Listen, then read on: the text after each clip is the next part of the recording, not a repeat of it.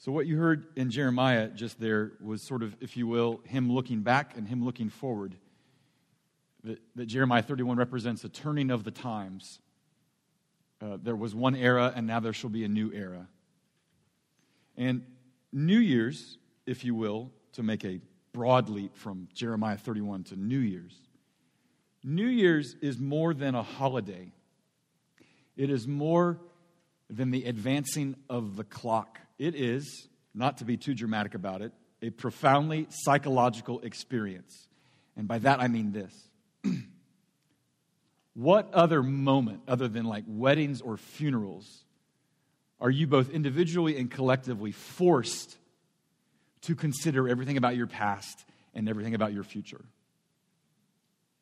At what other time do you start to really consider about everything that your past means to you and how you interpret it and everything that your future might mean for you? It is, in some ways, how you respond to what happens on New Year's is a barometer of who you are in your heart. If when New Year's rolls around and you're only full of regret, that is an indicator. If New Year's rolls around and you are full of hope, that is an indicator.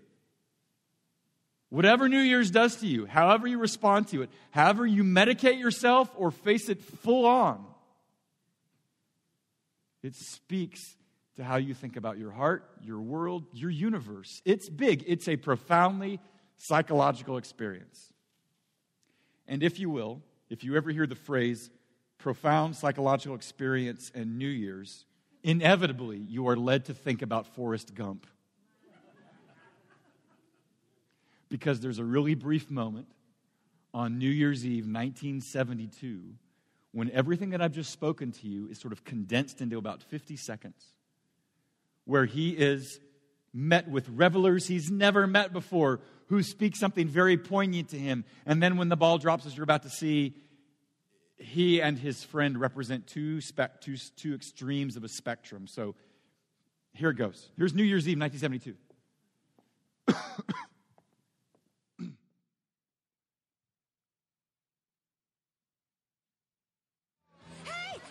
We was just there. That's a Times Square. Don't you just love New Year's? You can start all over. Everybody gets a second chance. 5, 4, 3, 2, 1.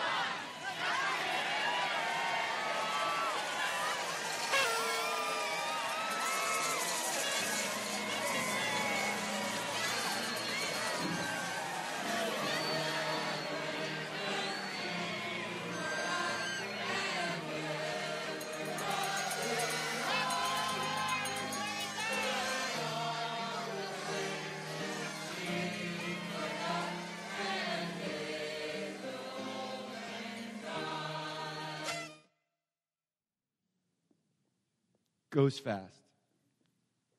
Did you catch her line? Don't you just love New Year's?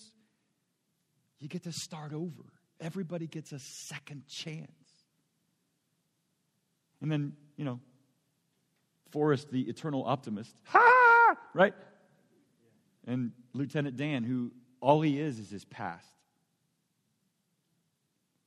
In that little stupid moment in that bizarre little campy film, you see longing. You see the admixture of hope and the admixture of great cynicism. And in that moment, you especially hear in her voice, don't you just love New Year's? This longing to be unburdened.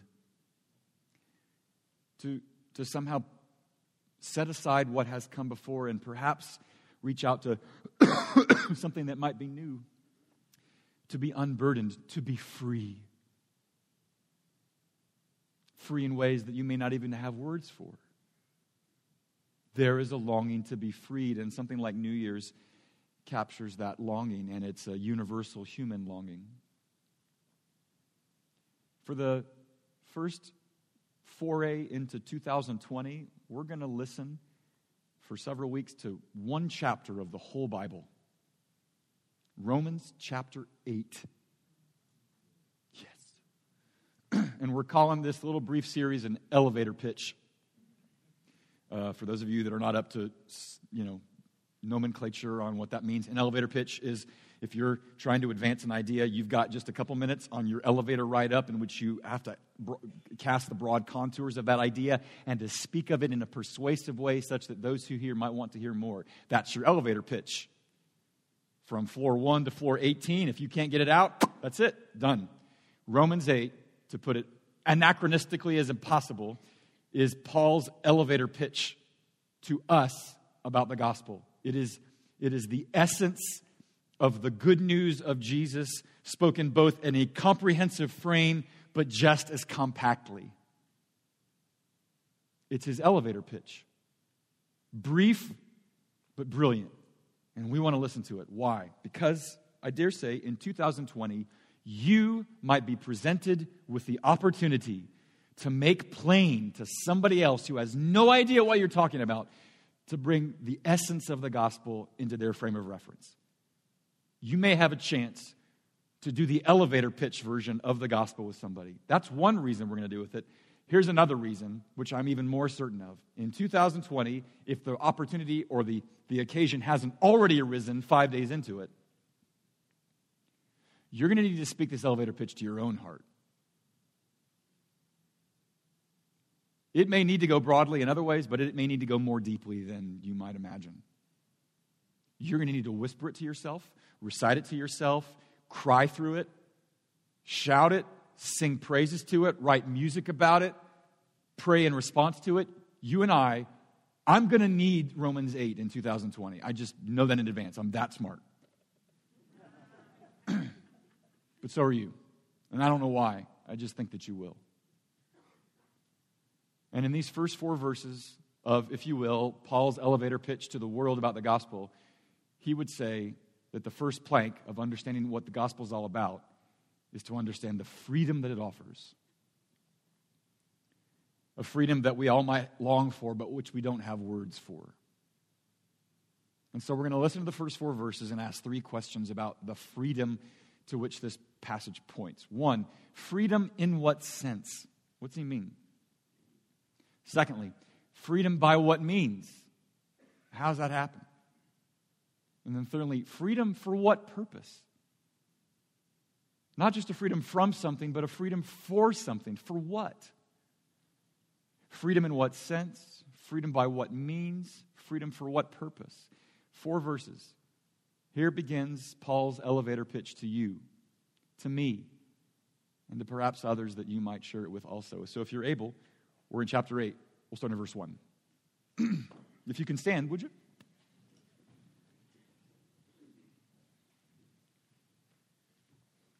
Romans 8, starting in verse 1.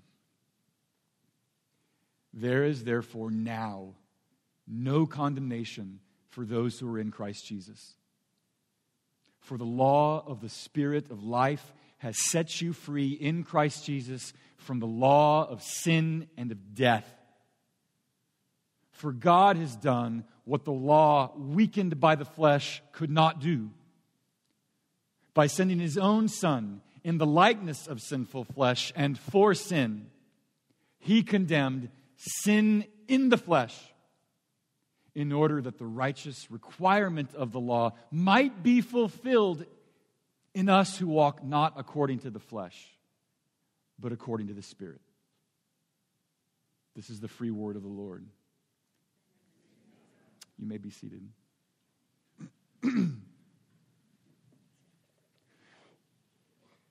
Reading the book of Romans, it has been said, it's kind of like climbing Mount Everest.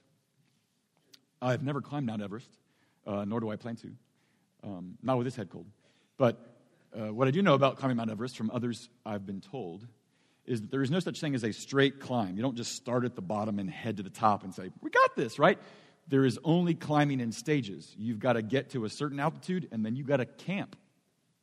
Because you've got to generate enough new red blood cells in order to be able to navigate the altitude. So you go, you ascend, you stay, you sit, you simmer, you look, and then you move on. That's how you do it. To consider Romans, by starting in Romans 8, it's kind of like taking a helicopter ride to a really high point and being dropped off that you might just sort of celebrate the vista around you. That's what we're doing here. Romans 8 is Paul's, if you will, Praise God from whom all blessings flow chapter to unpack for us all both the beauty and the glory of the good news that is in Jesus. May the Lord bless you and keep you. Romans 8, therefore, is a celebration of that goodness. But we have to see it in context.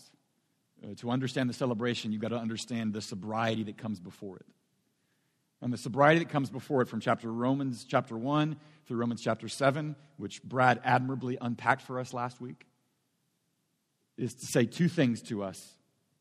Romans 1 through Romans 7 is out to make two ideas very plain to us. One is this, that there is a condition universal to every man, woman, and child that is a problem that we cannot change. There is something in us, of us, from us, that is just part of us that we cannot shake. There is that condition. And the other thing that Paul's out to get us is this, that there is a unique solution to that condition that is found in Christ alone. Two ideas to set up Romans 8. There's a condition that we're all born with, that we can't shake, that's a problem that will steal from us, and that there's also a unique solution to that condition that comes to us in Christ alone. What is that condition? For all of our splendor, for all of our dignity, notwithstanding the astonishing capacities and skills and gifts and beauty and glory and creativity that is part of every single human that's ever walked this earth, all of that notwithstanding, we are inescapably and irreducibly sinners. Some of you chuckle at that word. Oh gosh, are we talking about that again? But when you talk about sinfulness, slow down. Don't jump to conclusions. In its clearest sense, it does mean the breaking of law. Transgression is offense. It is stepping aside, thinking yourself more competent, and going your own way. It is saying to God, I know better, I'm going to do this, I'll break your law. But that's really symptomatic of something that's further upstream. Sinfulness is not primarily about law breaking, though it means that. Sinfulness is about estrangement. It is about being sideways and hollow and grieving and at far ends of a remove between two that are meant to be one, but which are not. And some of you understand that to the greatest degree, and I do too. You know what it is to be far from someone that you would rather not be far from. That's estrangement. That's alienation. That's sorrow. I have told you before that my wife's favorite author is Pat Conroy. He writes from the low country of South Carolina. In 2010, he wrote a book, not of fiction, but a book about the books that had most shaped him. But the dedication to that book was unlike any other dedication he'd made. He made it to a daughter named Susanna, but a daughter from which he was estranged. And in that dedication, he wrote, this book is dedicated to my lost daughter, Susanna Ansley Conroy. Know this, I love you with all my heart and always will. Your return to my life would be one of the happiest moments I could imagine. Don't know what occasioned their estrangement. Don't know how long they had never spoken. But in that dedication was his amendment, his attempt to begin to make an amend, because estrangement from her was everything. Paul is out to tell us in the first 7 chapters of Romans that our condition is more than one of just rule breaking. Something is broken between us and the Lord, and the only way that you might characterize that is by the way of estrangement. God's character is expressed in his law. And as Paul said in Romans 7, which you heard Brad speak to last week, the law is spiritual. It's not simply about you committing to certain behaviors and ticking off little ethical boxes. He's not concerned with you just sort of being Dudley Do-Right. He's worried about your heart, and that heart is broken because you don't care, and I don't care. And that's estrangement. And that estrangement percolates and assimilates in all sorts of different directions. You want to hear a really sobering version of what it means to be estranged from God?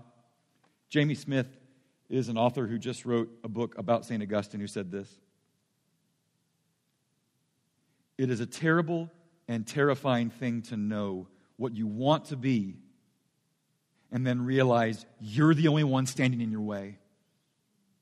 To want with every fiber of your soul to be someone different, to escape the you've made of yourself, only to fall back into the self that you hate over and over and over again.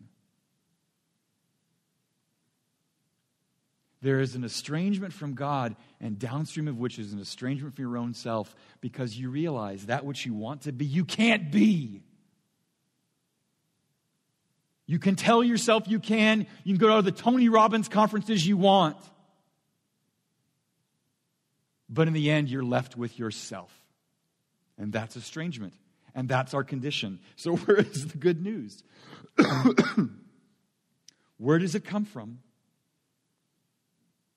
Your nature is such that you hear of the law that He has presented to you, and there is a part of you that wants to embrace it, but there's another big part of you that wants to defy it. And knowing what He wants is not enough. What then is this freedom that Paul was out to say here at the beginning of his elevator pitch? That estrangement that you're beginning to sense, that you know fails you in 1,000 different ways, that estrangement is over. The estrangement has been replaced with the welcoming embrace of a Lord who delights in you. That all of the reasons for separation have been evacuated, and in that is freedom. And that's why he says in verse 1, there is therefore now no condemnation for those who are in Christ Jesus. For the law of the Spirit of life has set you free in Christ Jesus from the law of sin and death. What's the main word there? Condemnation. Condemnation means judgment for sin. And where there is judgment, there is separation. If I have offended you, if you have offended me, there is a wedge that has been driven between us. And that which we have, we've lost. And there's a judgment, if you will, there that we have to acknowledge. And with that judgment comes separation. And with that separation comes estrangement. Condemnation is just another word for talking about we are broken. We have offended and we can't remake. Humpty got pushed.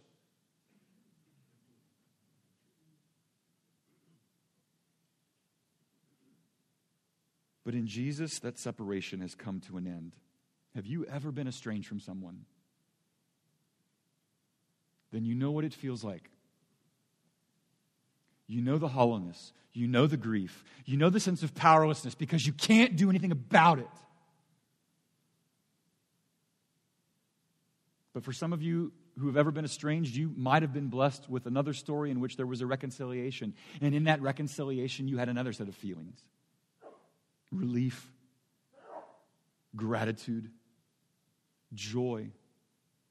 But something else. You had a new compulsion, a new desire to protect, to preserve, and to defend, and pay homage to everything that you've now regained that you had for a time lost. You want nothing else, to do nothing that would ever besmirch what is between you. You have a new compulsion to protect that which is there. The freedom that we have, the nature of that freedom, is not only that the estrangement has come to an end,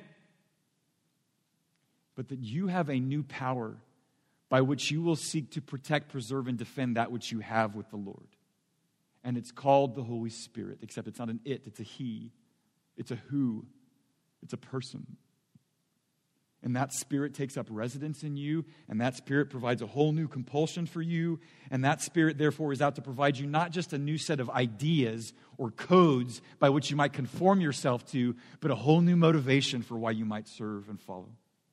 That's freedom. It's not just the freedom to do whatever you want, it's finally the freedom for what you were made. Look, all this talk about condemnation and separation and estrangement, you might go, wow, that's great. High-sounding theological terms. Thanks you. I'll, nod my head, rub my chin. Thank you. Why are you so worried about that? I'll tell you why. Some of you know really well how self-condemnation has worked its way into the fabric of your existence. if you were shamed for a very long time, you still feel that. And you're even more likely to dispense it out to people that don't even deserve it. You know the way self-condemnation works because you feel the weight of it, you feel the burden of it, even if you're not conscious of it. And for others of you that you are just going to say, I'm not going to let that get me down, then what do? You seek to compensate for it by being the best at everything you can. Why? Because you're trying to outrun and outlast everything that you knew you hated. Good Lord, friends, do you know how much your day would change if you believed at this very hour that the greatest source of estrangement and condemnation you might ever meet has been resolved? Do I believe how it would change the way I think about everything that's facing me right now if I really believed that the deepest source of estrangement that I might ever face has been solved? That would be freedom.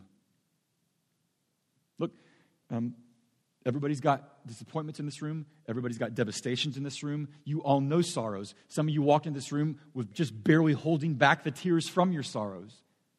And those sorrows are real and they're important and we don't mitigate them. And yet, there is something to this freedom that somehow, in His mystery, the Holy Spirit comes to us and says, those things are real and you properly grieve, but there is something, an even greater estrangement that has been solved. And though it may not change any of those circumstances that leads to your disappointments, your devastations, and your sorrows, at least this truth will keep you from being swallowed by those all other things. That's freedom. Oh, to believe it. Part of what might help you believe it, though, is not simply to believe that there is a freedom and its nature, but how it came to us. How does this freedom come to us? That's the second thing Paul's trying to get across. And he gets it across by a phrase he uses twice, this idea of being in Christ. What does it mean to be in Christ? It is not like being in Fletcher. To be in Christ is to be united to Him. And I know that's an abstraction too. Let me add another abstraction to another abstraction. To be united to Christ is to be this. It's to be united to His past and united to His future. Whatever He has done for you in His past, that's yours. That's mine. It belongs to you. And whatever He has accomplished for the sake of this future and this world, that's yours. That's mine. And it can't be taken. That's to be in Him. Is to have His. To be seen as God sees His Son. Well, then there's the rub. How does one get in Christ? Here's where we get a little thick theology. Buckle your seatbelts. Sharpen your pencils. Here we go. I promise there'll be a payoff. How does one get in Christ? For one, it's all up to God. That's why he says in verse 3, for God has done what the law, weakened by the flesh, could not do. You heard Brad say it last week. Here's the law. It presents to us a picture of the beauty of the Lord. But every time we look at the law, we realize, as Paul said, there's another force within me that's out to defy it. And he calls that the flesh. And we're going to unpack what he means by the flesh a lot more next week. Suffice it to say, it's this. Flesh is shorthand for Paul saying that which is frail and foolish and will sell you out whenever it can. It is this part of you that you can't get rid of. It is our nature. And the law, despite the way it speaks with great clarity about what it means to follow Him, it's not enough. It's a lot worse than just saying you can lead a horse to water, but you can't make him drink. The law is such, it can show you what righteousness is, but it can't make you want it. And that's the nature of the law that Paul's trying to get across to in Romans 7 and Romans 8. What the law is out to get from you, it can't produce in you. It can't draw it out of you. Oh, it's clear, it's unequivocal, but it doesn't have what it requires, not because of any deficiency in it, but because of what you bring to the problem. So if I can't, if I want this freedom, if that freedom is all bound up with an end to my estrangement, but I can't do it because I can't follow His law with perfection, then what can? God can. And how does God do it? Not by sending us a letter, not by sending us an emissary, by sending us his one and only Son. His only Son. Don't lose that word only in the passage. Look, some of you in this room know what it's like to send a son or a daughter off to a theater of armed conflict. You've had to entrust them into a place of harm, this one you beloved. Some of you were that kid at one time. And somebody had to entrust you to some other place. And so you know what it's like. You have felt what it means to give that which is precious unto you into a place of harm. And you have felt it and you get it. And Abraham felt that and he got it. In that bizarre and brutal moment in Genesis 22, when God asks him to sacrifice his one and only son, and he goes, and just before he does, bang, here comes the sacrificial ram, and he's got that covered. And then God says to Abraham, now I know. Now I know you. You wouldn't even withhold your only son. Abraham gets it. And so does God. Because he sends his son into danger. He sends his son into harm's way. And why does he do that? He does it by sending his own son to do what? It says in verse 3, for sin. Jesus came to do a lot of things. And as you read about his life in the New Testament, you understand a lot of what he did. He came to teach, to be sure. He came to demonstrate God's power in many ways. But what was his key mission? To reconcile. That which was the source and which nurtures our estrangement with God, he has come to put an end to that. He has come to reconcile us to God by taking upon himself what was killing and afflicting us. Brené Brown, she's a sociologist at the University of Houston. A lot of you are already familiar with her. In a very different setting, talking about relationships where there is now estrangement because of neglect or infidelity. The only thing that thing will ever fly again is if somebody forgives. And as she puts it, if there's ever to be forgiveness, something's got to die. There is no forgiveness without cost. And in a relationship where there's been neglect or infidelity, the only way that will survive is for somebody to forgive, and for that person to forgive, it will be a process, it will be painful, it will be hurt in many ways that they never imagined, and it will cost them. They will have to die to the rage. They will have to die to the impulse to recrimination. They will have to die to their bitterness. And it will cost them. And it will be painful. But there's no other way. Brené Brown gets that. You know who else gets that? In 2010, Pat Conroy writes that book. And he puts that dedication to Susanna. And in 2016, Pat Conroy announces to the world that he's got pancreatic cancer, and a month later he is dead. But at his bedside, Susanna Ansley Conroy. She had all sorts of reasons to remain estranged. She had to find other reasons to supplant those earlier reasons so that she might be in relationship with him again. She had to eat what was painful. She had to die to all of the things that would have kept her estranged. Brené Brown gets it, Susanna Conroy gets it, and Jesus gets it. If you're going to die for those who treat you as if you're a hostile, as if you're an enemy, you've got to die to all of your reasons why you would just say, fine, have it your way. God does it, sends his son to be a reconciliation for our sin. And that's all really high sounding. I want to show you a picture of it that I think captures it with utter brilliance. Not perfectly, but it works. Ironically, another film with Tom Hanks in it.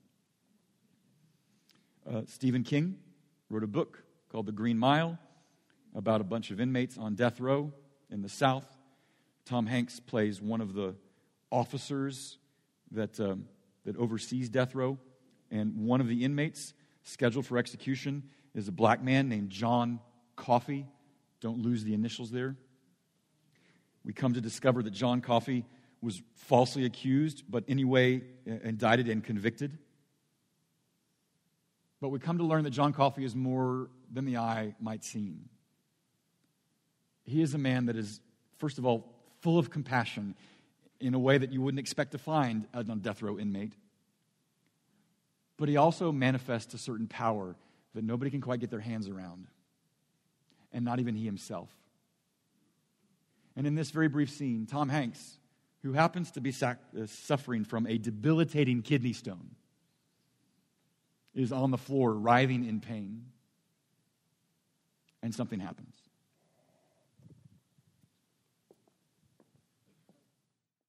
Boss, I need to see you down here. This is not a good time, John Coffey. Not a good time at all. But I need to see you, boss. I need to talk to you.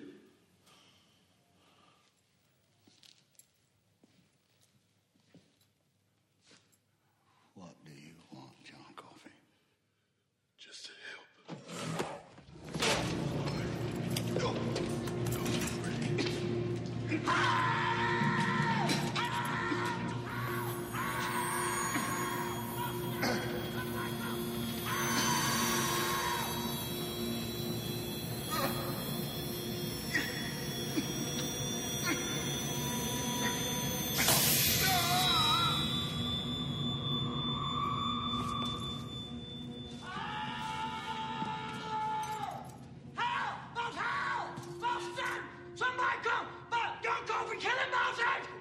Shut up!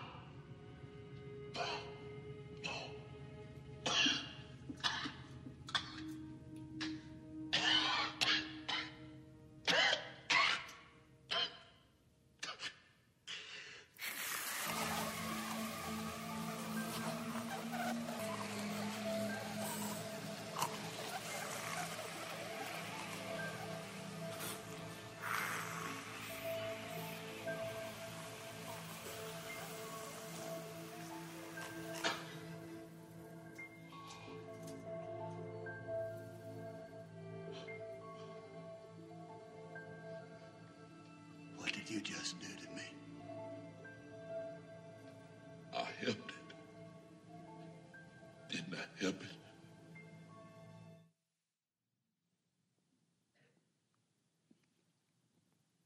He heals him of the kidney stone. How? He's one just like Tom Hanks. And he gets as near to Tom Hanks as he can. In some ways, a little bit against the will of Tom Hanks. He kind of manhandles him.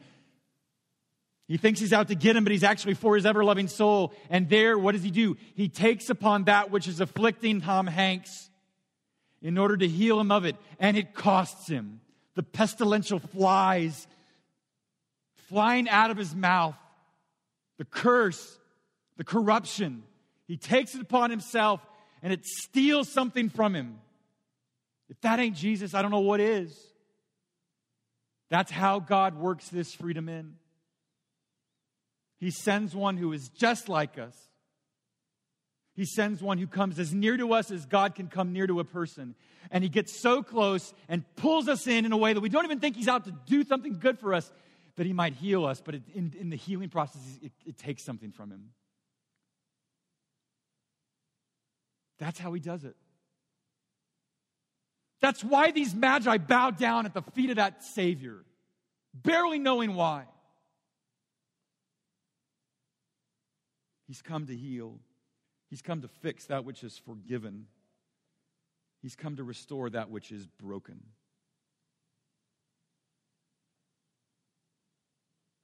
You hear all that and you think, the Lord seems to be exceptionally concerned about sin. Is that it? Is it just so that we don't do bad things? No. Oh, it's certainly part of it, and it's the centerpiece of his work. But if you think that's all of it, you haven't heard the whole story. You haven't even heard verse 4. Why? Why does he bring that freedom through the work of his own Son, through reconciling us that we might no longer be estranged from him and giving us his Spirit? Why? Verse 4. In order that the righteous requirement of the law might be fulfilled in us who walk not according to the flesh, but according to the Spirit. We'll do that flesh versus spirit thing a lot more next week. It's this verse that the most ink has been spilled on about. in order that the righteous requirement of the law might be fulfilled in us. What does that mean? Look, in part it means this. Did the requirement for a sacrifice for a sin, was it satisfied? Yes. In Jesus, it was satisfied. The righteous requirement was fulfilled. Did Jesus himself fulfill the fullness of what the law required? Did he satisfy the righteous requirement of the law by his own obedience? Yes. And if we are in him, by faith in him, then his record of obedience is our record of obedience. That's the gospel. But to what end? Why give us his Spirit? St. Augustine put it like this, really succinctly, about this passage. Law was given that grace might be sought. Grace was given that the law might be fulfilled. The reason we read Jeremiah 31 was to anticipate that day when the law that was written on tablets might be written upon the heart. And partnered with Jeremiah is the prophet Ezekiel, who says there will be a day when I will wash you clean and give you a new heart and give you a new spirit. A new inner compulsion, a new power to incarnate that which I have emblazoned upon the nature of the law. I will do that. I will give that to you. And when it says that new spirit in you, which we see unfolded in when Jesus speaks of the Holy Spirit that he comes to give, that Holy Spirit is out to do one thing, and it's not to be your life coach. It's not to be the proverbial angel that sits on your shoulder saying, hey, do that. No, you don't want to do that. The Holy Spirit has one goal, and that's for you to see something. It's for you to see something that might be that which stokes a new desire to follow. And what captures that, I want to show you one last clip. It's an episode from This Is Us. A younger man, William, in his 20s, has just been convicted of a drug possession crime. And he's about to be sentenced that day. But he and his lawyer have been summoned to a meeting, ostensibly with the state's attorney and the judge, to talk over sentencing, maybe to strike a plea, whatever it is. But then this happens.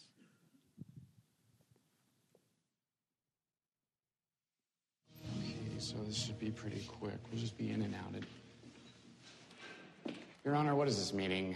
I didn't know we'd be having any kind... I wanted a word with Mr. Hill before his sentencing, in private.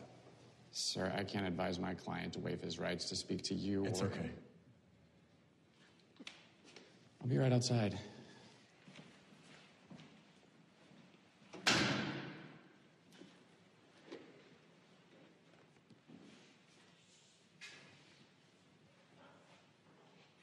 I gave a young man 10 years today. Younger than you. He stole a TV. 10 years for stealing a TV. Wasn't even a good TV. I didn't want to do it.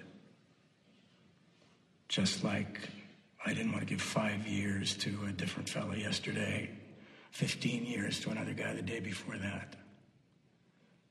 I'm a judge. And the strange thing is, I don't make the rules. So, round and round it goes. I know the ending to each one of those stories. They haven't even been written yet. I'm here, Mr. Hill, because you said something yesterday, and it stuck with me. You said you were the most disappointed man in the world. And I am here to tell you, I fear I am a close second, Mr. Hill. Because I'm the man who writes terrible stories, day after day, and I can't change the endings. And that, sir, is a horrible disappointment. So, I want to see if we can find you a different ending here. I'm going to take a chance on you, get you out, get you help. I don't expect you to be perfect, so I know you'll make mistakes just like the rest of us. But I will ask one thing of you. Yes, sir. I want you to look at my face. I want you to look at this too tired, too old, too fat face. Lock it in your brain. And if you ever start heading toward the ending I don't want to write, I want you to picture this ugly old muck. You picture this face. And you make a different choice. Can you do that? Can you find me a different ending to your story? Yes.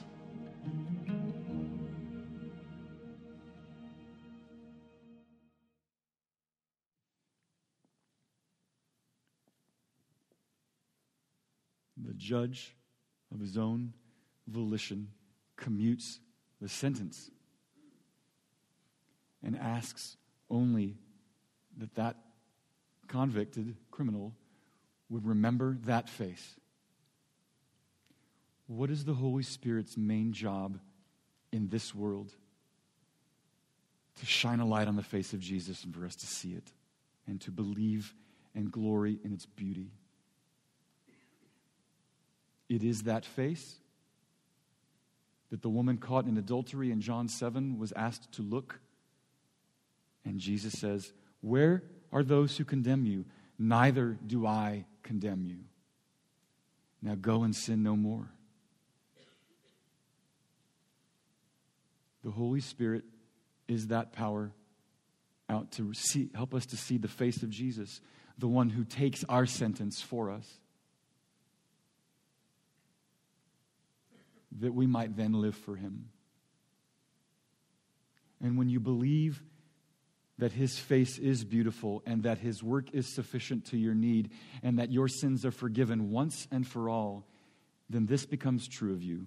As Jamie Smith puts it in this other book on St. Augustine, he puts it this way: it is the blissful rest of someone who realizes she no longer has to perform, she is loved. We find joy in the grace of God precisely because he is the one we don't have to prove anything to.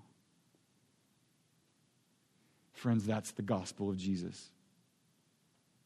By his work, you have nothing to prove. By his work, your life is not a performance. And when we remember that we're out not to perform anything or prove anything, you know what that compels us to do? To follow him. To obey him, even when it costs us. Not to prove it, but to say thank you. Because we've seen the beauty of his face through the work of his Spirit. And that's freedom. And I don't have it. And I want it. And I bet you do too. And maybe in this year, he will inch us forward a little with thanksgiving. That's Paul's beginning of his elevator pitch, and that's where he leaves it off right here. And that's where we'll end, so let's pray.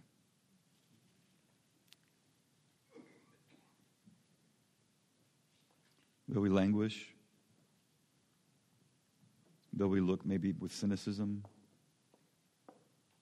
though we think it can't be possible, that it's just a fairy tale, through all our doubts, our fears, and our anxieties that will assault us again as soon as we leave this place, Spirit of the living God, fall afresh on us, that we might see his beauty and somehow mysteriously want to follow him and even to trust, that we have nothing to prove and no reason to perform, but every reason and every thanksgiving to follow and obey. May it be unto us as you have said. Amen.